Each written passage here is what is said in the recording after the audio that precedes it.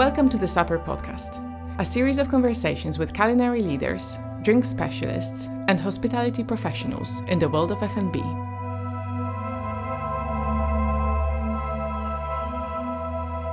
Hello, and welcome to the 12th Supper Podcast.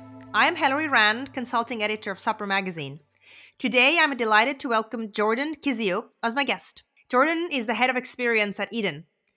And as head of experience at Eden, Jordan is responsible for the curation and activation of the restaurant, bar, and ancillary spaces, as well as overseeing the development of the sensory touchpoints at each new Locky property. A creative soul at heart, Jordan spent most of his youth as a professional actor and was awarded an Emmy in 1996 for his role as Alex in The Island on Bird Street. He continued acting until he went to study communications and new media at the University of Leeds, where he discovered techno, drag queens, and a passion for food and drink.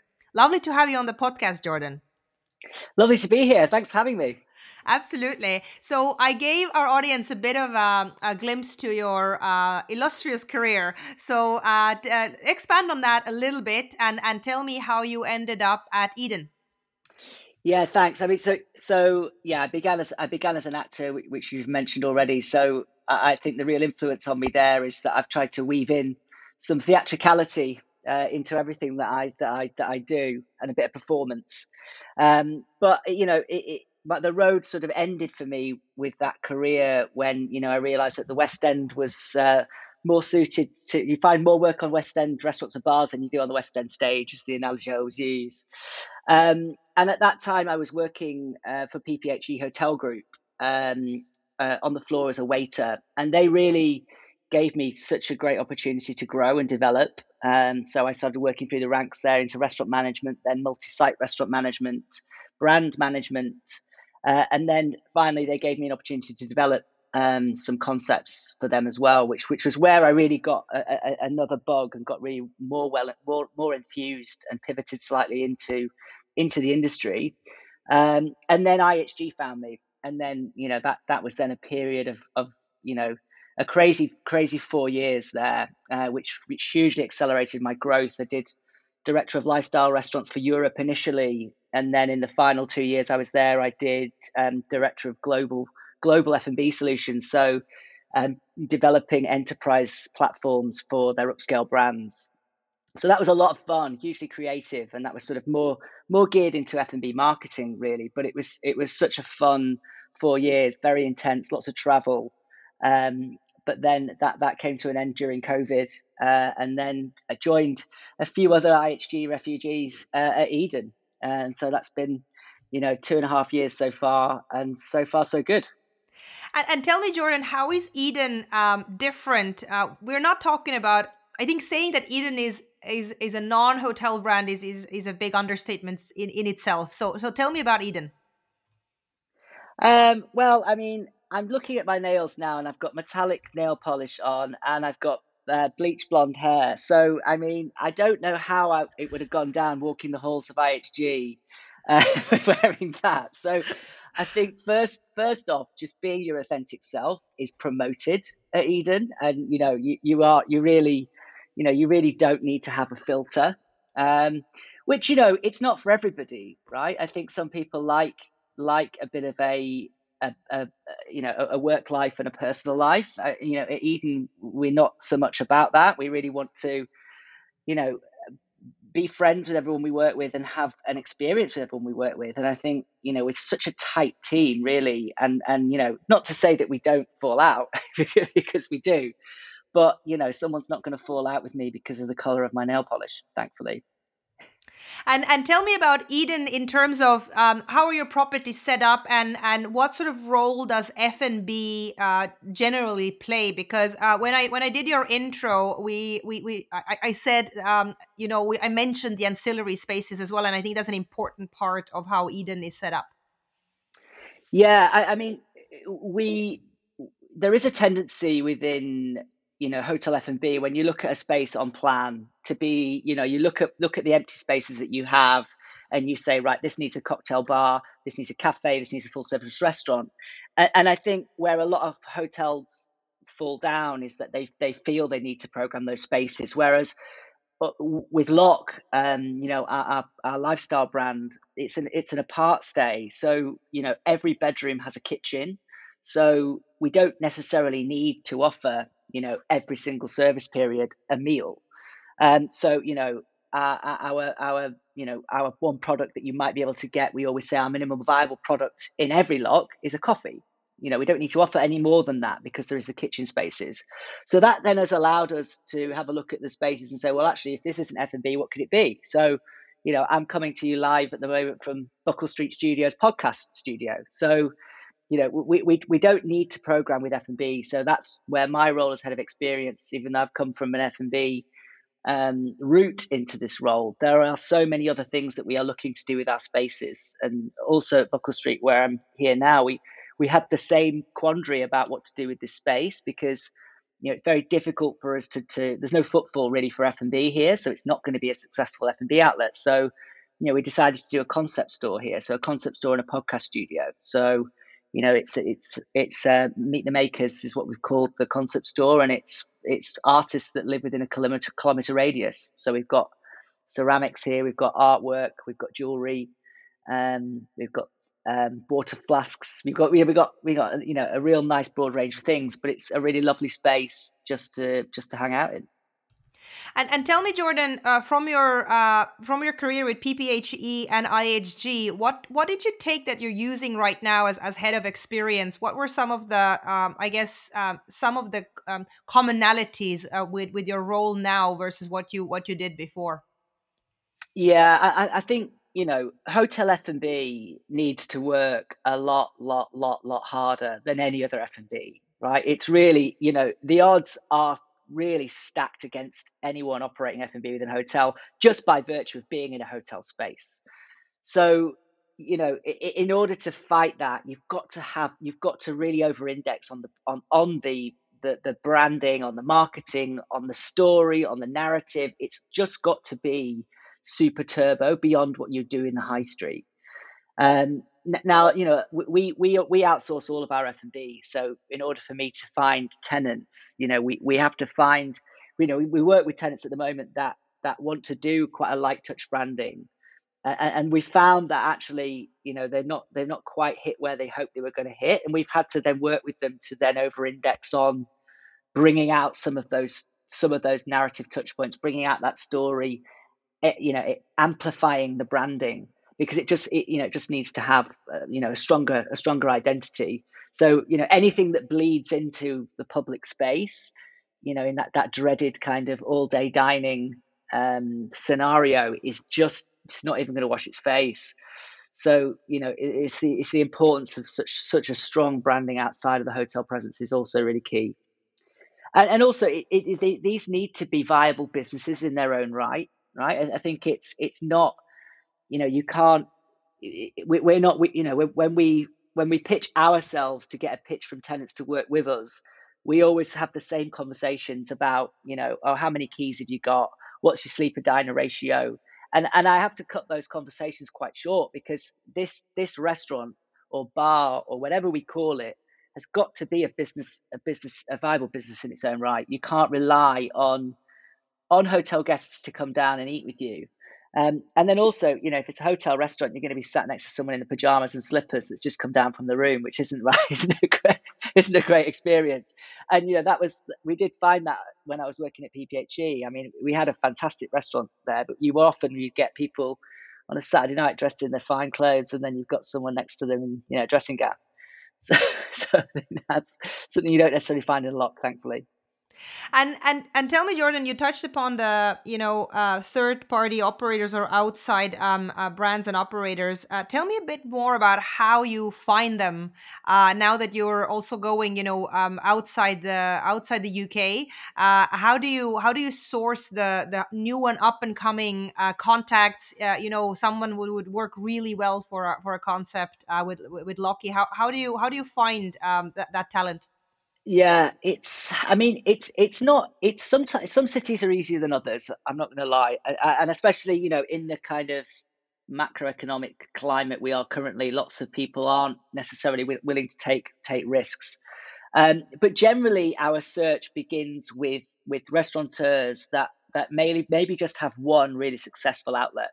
And they might be wanting to grow. They might be looking for a second site, but haven't quite got the investment, or haven't quite got the nerve at the moment to do it. So we're looking for those kind of people to basically work with to incubate their concept in our new properties, and take some of the pressure off that investment from them, just so they can grow.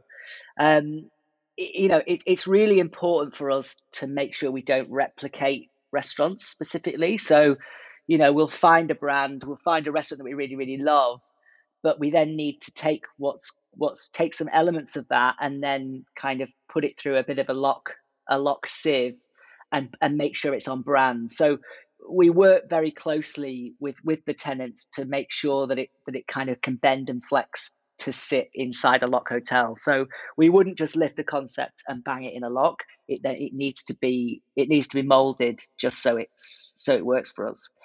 But I think importantly, with any tenant that we work with, we always do a vibe check.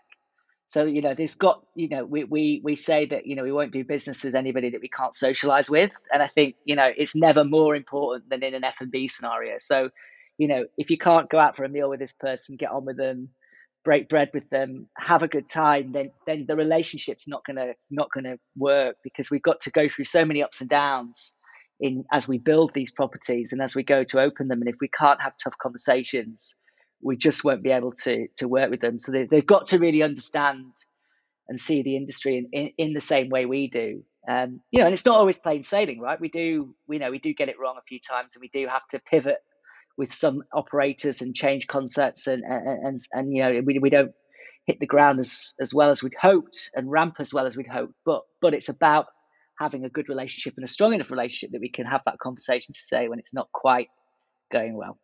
But yeah, don't do business with someone you won't socialize with. This is my key advice. That's the key takeaway. Yeah. Key takeaway. Jordan, you mentioned a really interesting point that, putting things through the lock sieve, as you said. What if something gets stuck there? Talk to me about, potentially over programming, because I know we have talked about it before on another industry panel, and I think that's a really important point, because a lot of the times we want to put a lot of things to engage, the empty spaces, but it might not always be the right solution. Yeah, and look, we do a lot of research before we put something in, right? So we don't just, it's flippant of me to say we look at a plan and say, okay, you put a cocktail bar here, you put a coffee shop here. We do research on the micro location and really in-depth market research about what is currently there. But often, you're conceptualizing something 24 months away from opening. So a lot may happen in the street where you're opening, in the neighborhood that you're opening, that you can't forecast. So, we might decide to put a coffee shop somewhere, and then, by the time we've opened, there's then, a couple of third wave coffee shops next door. So then we realize actually the coffee shop that we programmed is redundant.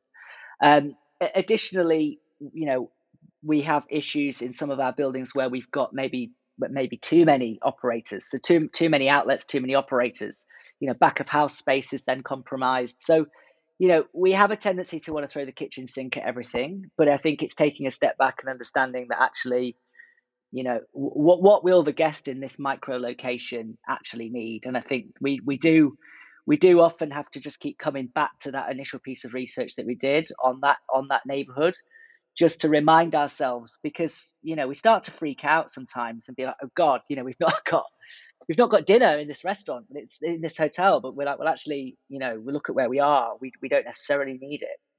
And so, yeah, I think it's holding our nerve. And I think, interestingly, I was having just a conversation with our colleagues today about breakfast and how what breakfast means to us. And actually, we're in such a fortunate position, as I said at the top of this conversation, that, we don't necessarily need to have every meal period covered in our buildings. What's the fallout going to be if we don't have something for breakfast? So long as we have some provision where people can cook it in their rooms or grab something, then, we should be fine. And I think we just need to hold our nerve with some of this. And tell me, Jordan, what is keeping you busy right now? What are the developments you can tell us about? What's coming up with Eden? Now, I obviously I knew you were going to ask me this, but the last time you asked me this, it wasn't being recorded, so I don't know how much I can tell you. So, what I can tell you, I will tell you. So, we're opening Berlin in March next year, and we are doing a really cool concept there, and that's a really good example actually of a very tiny kitchen space. We can't really do much food. But it's in the East Side Gallery, so it's right on the River Spree. So it's a fantastic location facing Kreuzberg. So we thought, well, let's do something more in the vein of music. It's Berlin after all. So we're working with two cool DJs. I mean, I sound old saying that, two cool DJs. But we're working with two DJs in Berlin. We're doing an audiophile listening bar. So it's really high quality hi-fi with really great cocktails, very small list, some natural wine, a couple of small plates, predominantly cold. So you can just go and be really enriched by the music. And I think there's a couple of people doing audiophile stuff well, um, and it's such a great experience because you can talk. It's not overly loud, but it's such a rich sound. So we're investing in the hi-fi equipment, and the F&B will just be a nice layer of very very small curated bits just to complement the music really. And then the next opening we're doing is Kensington. We did quite a bit of research on Kensington actually, because the predominant locations that we have in London are east. So Lock has really grown up in East London. So how does a Lock in Kensington look? So we did actually do quite a bit of research, and we used a trend forecaster called Philippa Wagner, who really helped us out on this. And what we uncovered with the study in Kensington is that wellness is really, really such a strong trend within that area. So we will be sort of over indexing on pockets of wellness within the Kensington property. So as an example, it's got a huge garden at the back of it, which we're going to create this some sort of garden oasis. And we'd like to think it's going to be a bit of a festival, sort of post-festival chill out zone. So we've got some teepees in there and some standalone siloed furniture, so you can have quite an intimate sort of chill out in the garden. And then we're just going to go with a cozy cocktail vibe with an artisan grocery as well, because I think that's another thing that came out of the research, that it's getting things for the community specifically is what's going to bring people through the door there. Because again, we are suffering a little bit with lack of footfall there, but I think the beauty of all of our locks is that we don't go to A1 locations, but we start to, if we pop it up, then hopefully they'll come. And actually, that leads very nicely to my next question that I want to just spend a bit more time on, is the concept of local pride. Because we talked about it before a little bit, but I think this is a really important one. It is as much relating to the concept itself as to the guests that you want to attract, right? Because tell me a little bit about current existing Locky properties, of how much you're attracting the passerby or the guest who, or the local who lives in the area versus the people up in the rooms. Yeah, it's our number one hallmark. So we have a number of hallmarks that exist in all of our F&B properties, and that kind of works as a bit of a checklist for me and my team when we go and find our tenants. And local pride is the absolute number one thing that we need to look for. And it's never been more apparent than when we've gone into new territories for the first time. So, as an example, going into Germany, going into our two properties that we've got in Munich, we're working with an operator called Mural. Now, they're very well known in Munich. They've got a Michelin star at their restaurant, Mural Restaurant. But they taught us so much about what the consumer in that part of town is going to need and going to want. And initially, they gave us so much credibility because we partnered with them going into that neighborhood. So whereas nobody knew Lock Hotels, people knew Mural Restaurant. So we've immediately tapped into the local fabric and the local community, and they really they really tell us everything that we need to know about what that local customer is wanting. So that's one example of where, where the local element has really helped us. And that's why we endeavour to do that in every location we do. And I think, but the fact that the brand grew up in London as well, if we took operators that are from London and put them into a new area where we weren't known, I think we've immediately sort of alienated who's going to be our potential guest, and we've got to work a little bit harder to get them on side. And it's not to say that we won't take a London concept to another region. I think we are going to do that in Lisbon. Actually, I will divulge that. I won't tell you who.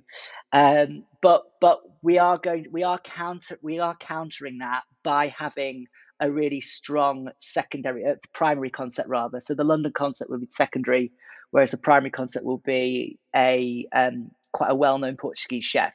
So in the background, we can give a bit of our history and a bit of where Lot came from by giving them the nightlife concept from London. But first and foremost, we have to lead with, something that is local to really, bring in that local community. And that's why each one's unique.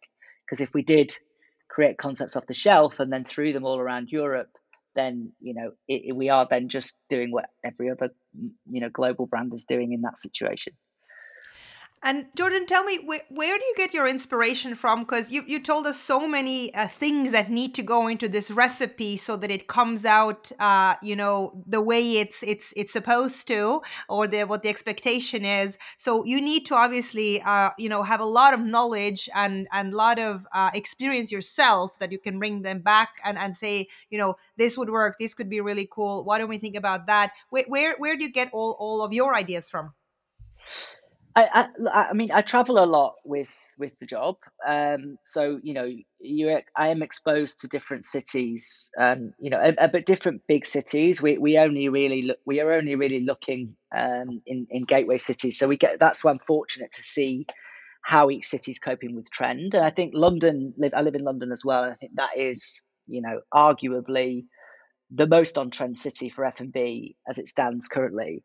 But I think the main area that we draw inspiration from is the work that we do when we unpick a neighborhood.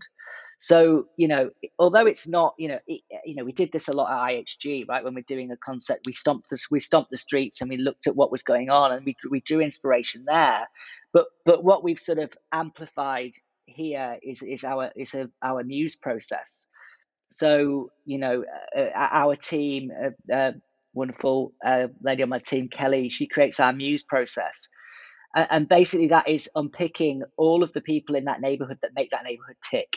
So that could be a DJ, an artist, a chef, a ceramicist, a yoga teacher, a breathwork practitioner, fashion designer, whoever. And they go into this document that we create, which is the muse. And that then goes to influence every decision we make in that property. So that will impact who we program to run the F&B, which DJ we choose to do the soundscaping, which artists we have in residence on the wall. So that is why each lock is completely individual and completely unique, because it's each in a completely different city and part of the city and part of the neighborhood.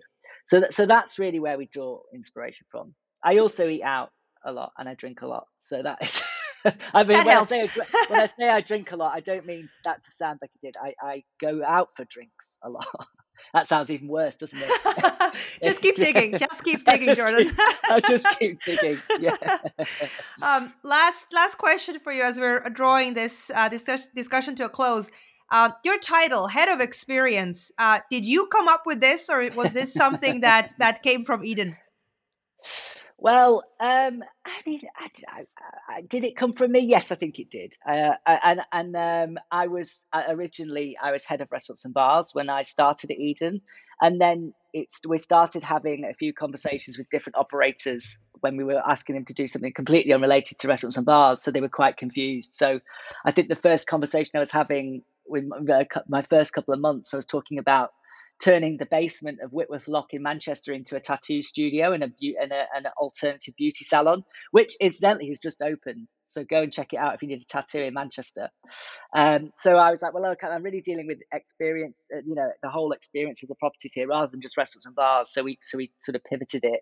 And then since then, obviously we had a period of massive growth over the last couple of years, and we've opened loads of things that aren't restaurants and bars. So we're just in Cambridge, we're just opening another salon at the moment, and obviously we've got a podcast studio here, and obviously wellness is a big component of what we do, which also we need to program. So yes, so hence why it's all encompassing now within experience.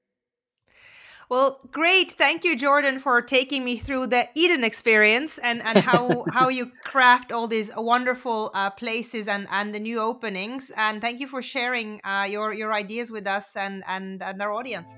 You're more than welcome. Thanks for having me. You've been listening to the Supper Podcast, a series of conversations with culinary leaders, drink specialists, and hospitality professionals in the world of F&B.